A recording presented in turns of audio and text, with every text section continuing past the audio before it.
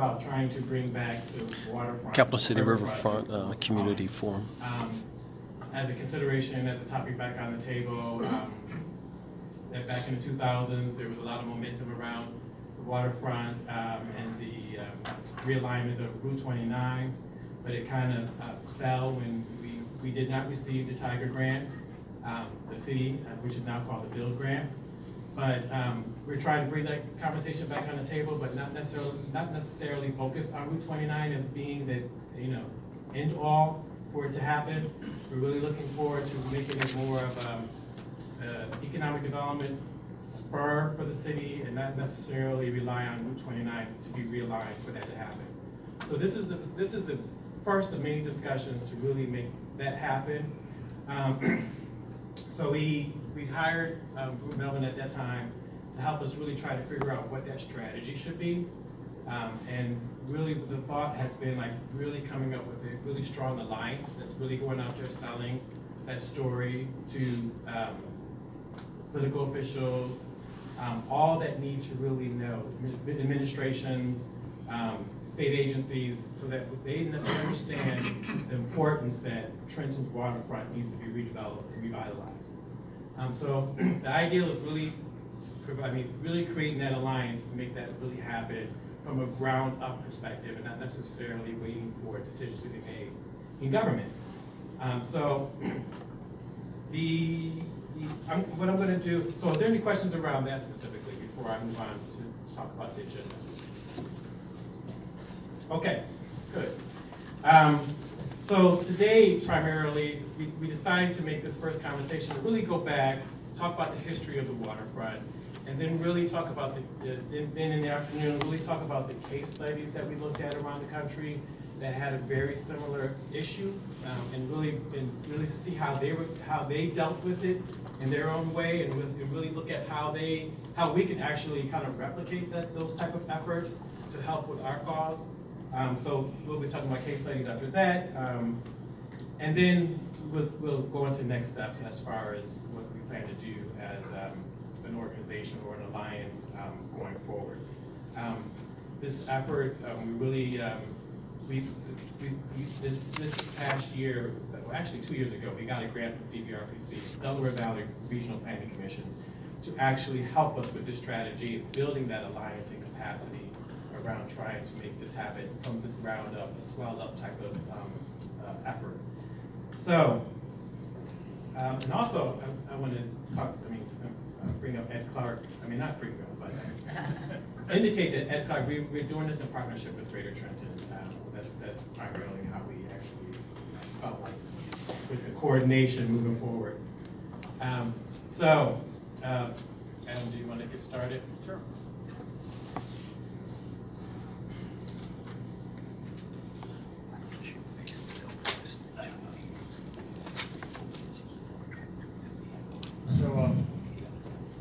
Hi.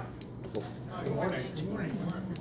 Thank you all so much for coming out on a Saturday. I know that Saturdays are very precious times for everybody, and coming out at 10:30 in the morning, which, I'm 36, but 10:30 in the morning on a Saturday is still kind of early for me, even though I'm up at about 7 o'clock in the morning. So I really appreciate you coming out. I didn't get a chance to introduce myself.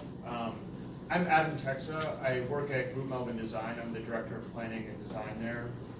We have been working in Trenton since about 2014 when we started the visioning process for the master plan. We were hired again by the city in 2016 to do the second phase of the master plan. And as part of that work, we have sort of continued to focus on the waterfront and looking at that. So as Jeff indicated, the whole process of the strategic planning process has been very interesting, and I just want to take a moment to talk about that process.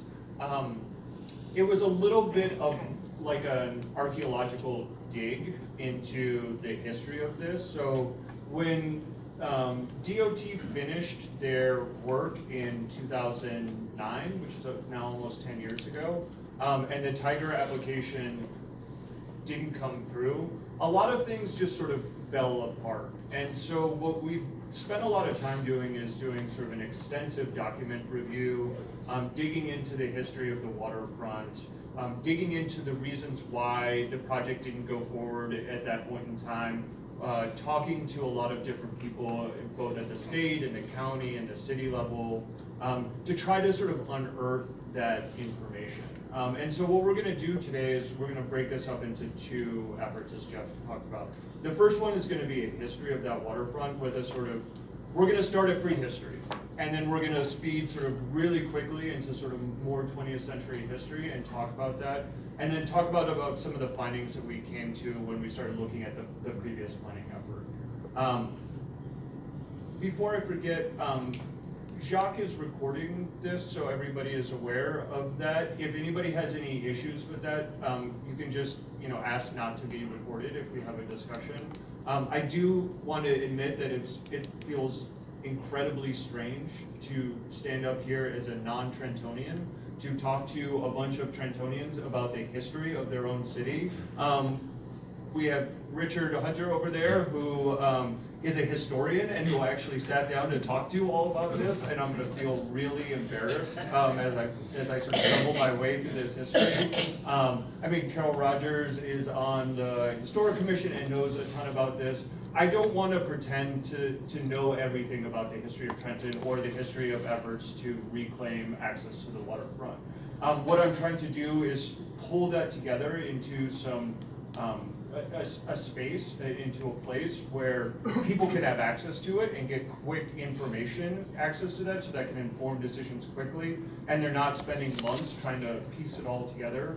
And I hope that at the end of this presentation, you all have an opportunity to give us some information and to fill in holes, and I'm not ashamed to be wrong, and tell me where I misrepresented something or where I got a fact wrong, okay?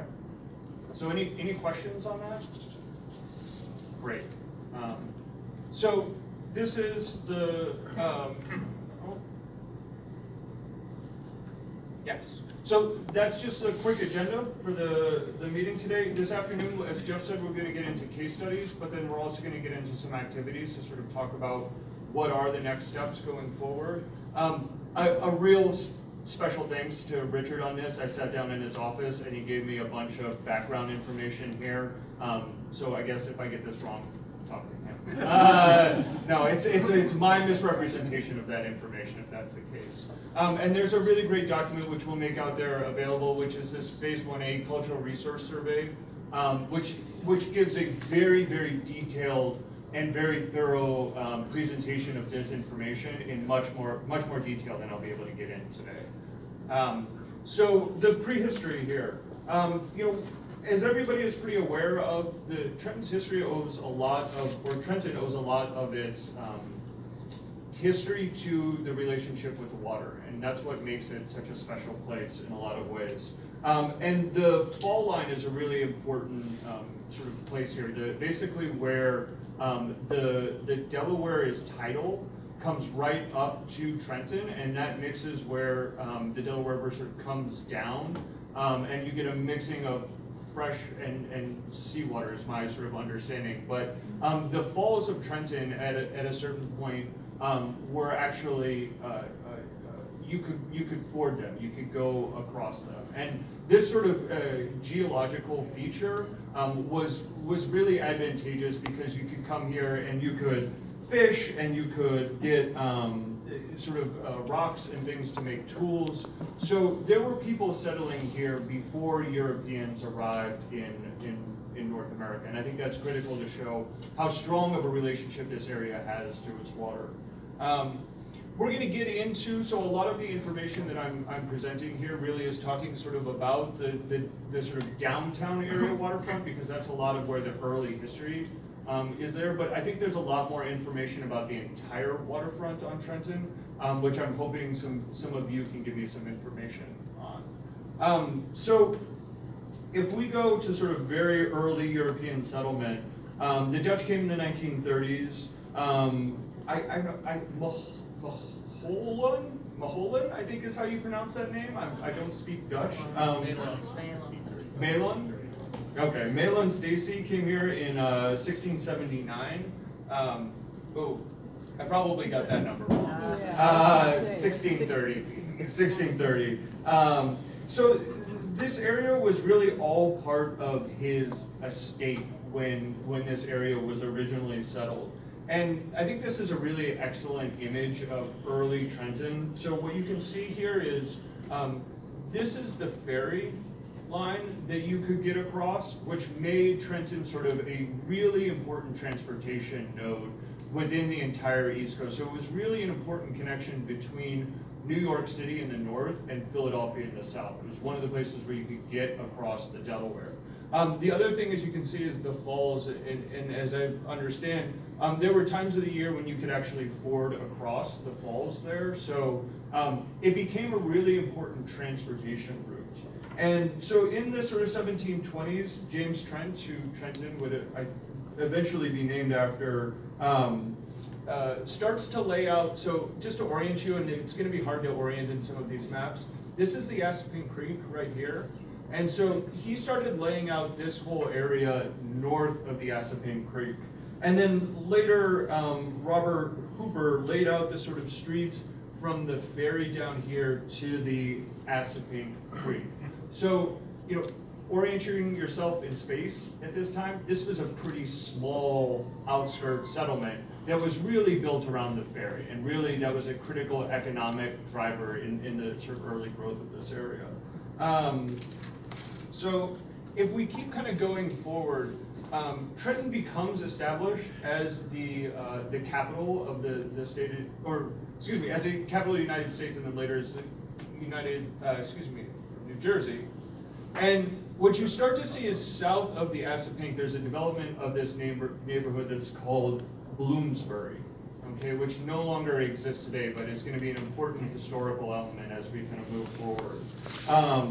And this guy, John Cox, sort of markets the area, and it's sort of it's like his uncle's son's son really starts to market this area in a sort of development potential way as an area to come and be attracted to. And then, you know, the Trenton Bridge is built, and one of the important things here is that in 1842, there's actually a rail line that's put over the Trenton Bridge, and it becomes, I think, the first rail bridge in the United States, if I'm correct about that. But somebody may have to correct me on that. But again, it becomes a transportation hub in a lot of ways, and that becomes a critical part of what makes Trenton so important. So this area right here is Bloomsbury. So again, we have the Assapequa Creek, and we have the Delaware here, and we have this is ultimately what would be sort of the war memorial is up this way. And so what you start to see really is a development in the downtown area of a real neighborhood. You start to see a grid that's formed, you start to see parcels that are divided up. So it really is, and one of the key things here is both sides of the Assapequa are really kind of connected into the city. So if you keep going forward in time, one of the big things that happens is the Delaware and Raritan Canal, obviously, and the Trenton water power. So the water power is an important feature because what ends up happening is it really attracts industry into Bloomsbury. So it really attracts industry into the heart of Trenton at this point in time. And Bloomsbury sort of evolves into this true urban neighborhood. It's a mixed-use residential, commercial, and industrial neighborhood. And in this slide, I think really starts to show the character of this area. So this doesn't exist anymore, but this is Trenton water power. So it's a canal. This is the Assapequa Creek. And so what you end up happen is sort of industry lining the canal, sort of leveraging it for water power, and neighborhoods sort of building up in and around those areas. And you know, this is really industrial history. So you have industry, residential, you know, commercial, all tied into one. This is before zoning. This is before we said, hey, maybe you don't want to live, you know, 5 feet from a major industry. Okay, this is a really dense, packed area. And we came across a couple of really great images, we think. So this is the Calhoun Bridge in 1950, and it's built, and this is, you can actually see, this is the Capitol, and that's the Trenton Water Power. You can actually see where it used to run, right next to Capitol. So as these things start to happen, you're starting to get much more infrastructure investment in Trenton that is driving the growth of Trenton, right? So you have the water power is built, you have the Calhoun Street Bridge, which is built in 1955. You have a larger filtration plant, which is built along the water. So these are major sort of infrastructure investments that are changing the face of Trenton and changing the relationship of Trenton with its water. So a big event in Trenton's history is the flood of 1955. I apologize, I dug around a lot. I couldn't find any images of Trenton itself. So these are pictures of areas outside of Trenton, but you can see the level of flooding that occurred in 1955. There was about 13 inches of rain, and I thought this statistic was really interesting, that water was running at a rate of about 300,000 feet per second, where normally it's running at a rate of 2,000 feet per second. I mean, you're talking about massive movements of water, like just huge amounts of downpouring of rain. And as Ed sort of explained to me, the Aspen Creek actually cut a new course of river. So this really changed the whole Delaware. And if anybody has been out to the Delaware Water Gap, people have been out there. So that whole park was a response to this flooding effort and an attempt to mitigate some of the impacts of flooding on the effort. If you get a sense of the scale of this kind of flooding, we're talking about sort of the Katrina level, massive changing environment flooding. And I think it changed a lot the relationship of the city with its waterfront. And so the State House was flooded, the War Memorial building was sort of this island down there. And the island section of the South Trent was completely underwater, if you can imagine that. So this is really massive flooding. And it's coming at a time, right, 1950, some of you maybe alive at that period of time. I want to make you raise your hands. Yeah, but if you think about where the country was in 1950, this is the first time that the United States has, and really the world, is starting to understand the power of major infrastructure investments. We're talking about, the development of concrete as a building structural element. We're really talking about the development of the U.S. highway system across the entire nation and the full development of that. We're talking about the Hoover Dam. I mean, this is a time when infrastructure was seen as a solution, and major infrastructure, to a lot of the issues that cities were facing, especially with the relationship to their natural environments. So what I want to pause here and talk a little bit about Stacey Park, because everybody knows about Stacey Park and has heard about it. And I think the history of it is kind of interesting. So as early as 1874, there were people who were calling for a kind of waterfront park in Trenton. In 1890, this guy, Bernard Ford, was sort of the lead advocate for this, but it later got picked up by the Trenton Times.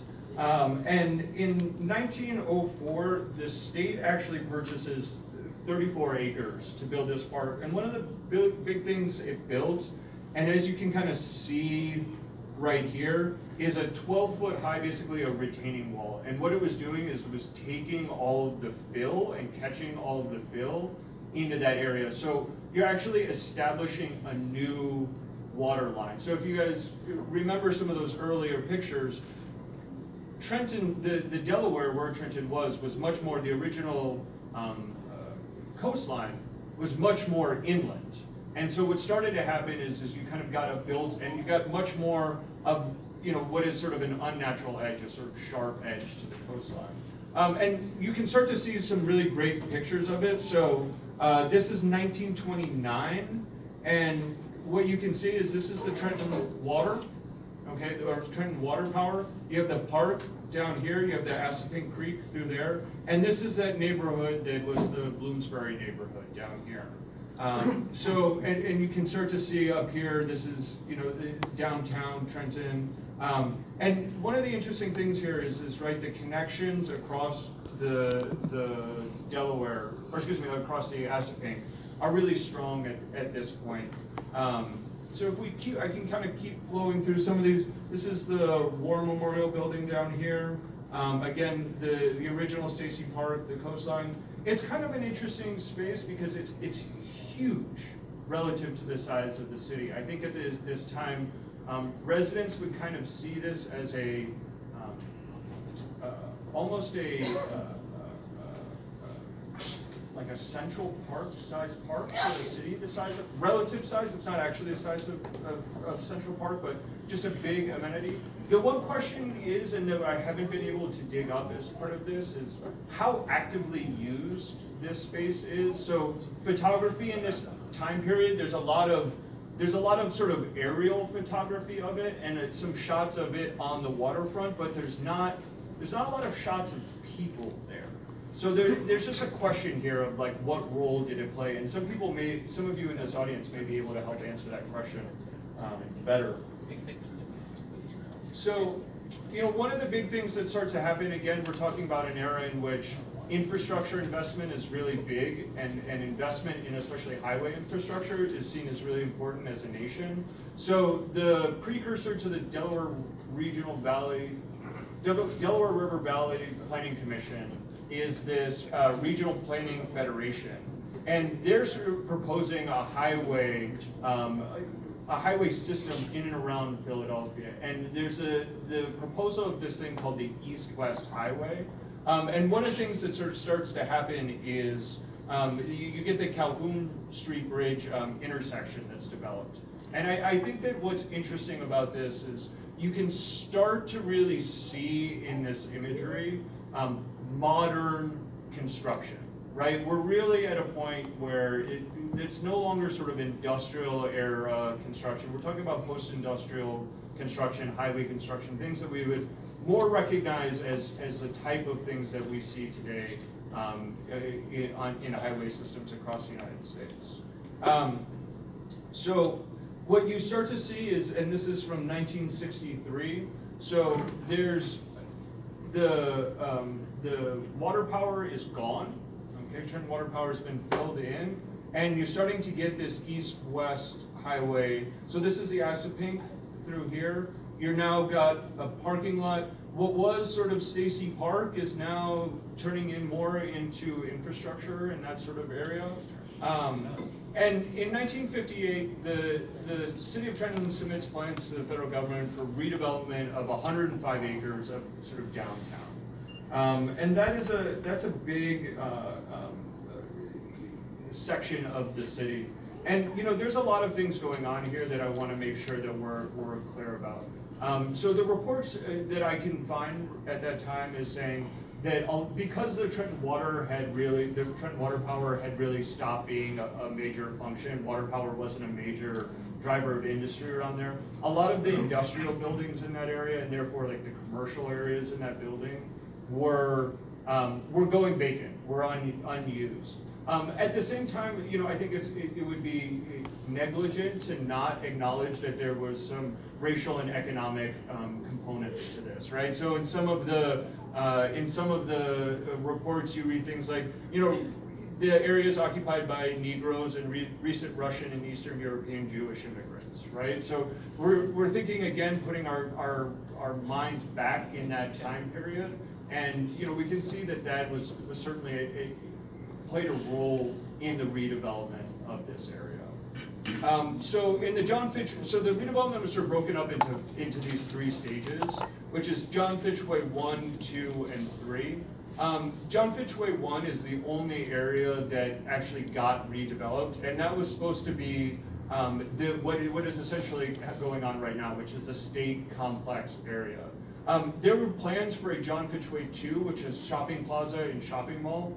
Remember, we're in a time period in which Cities are seen as kind of dirty, grungy, not attractive places to live, and what people want are like these beautiful shopping malls, right? So this is at the same time period to kind of contextualize this, that things like the Cherry Hill Shopping Mall were sort of coming about, and you started to have a lot of advertisements about these enclosed malls.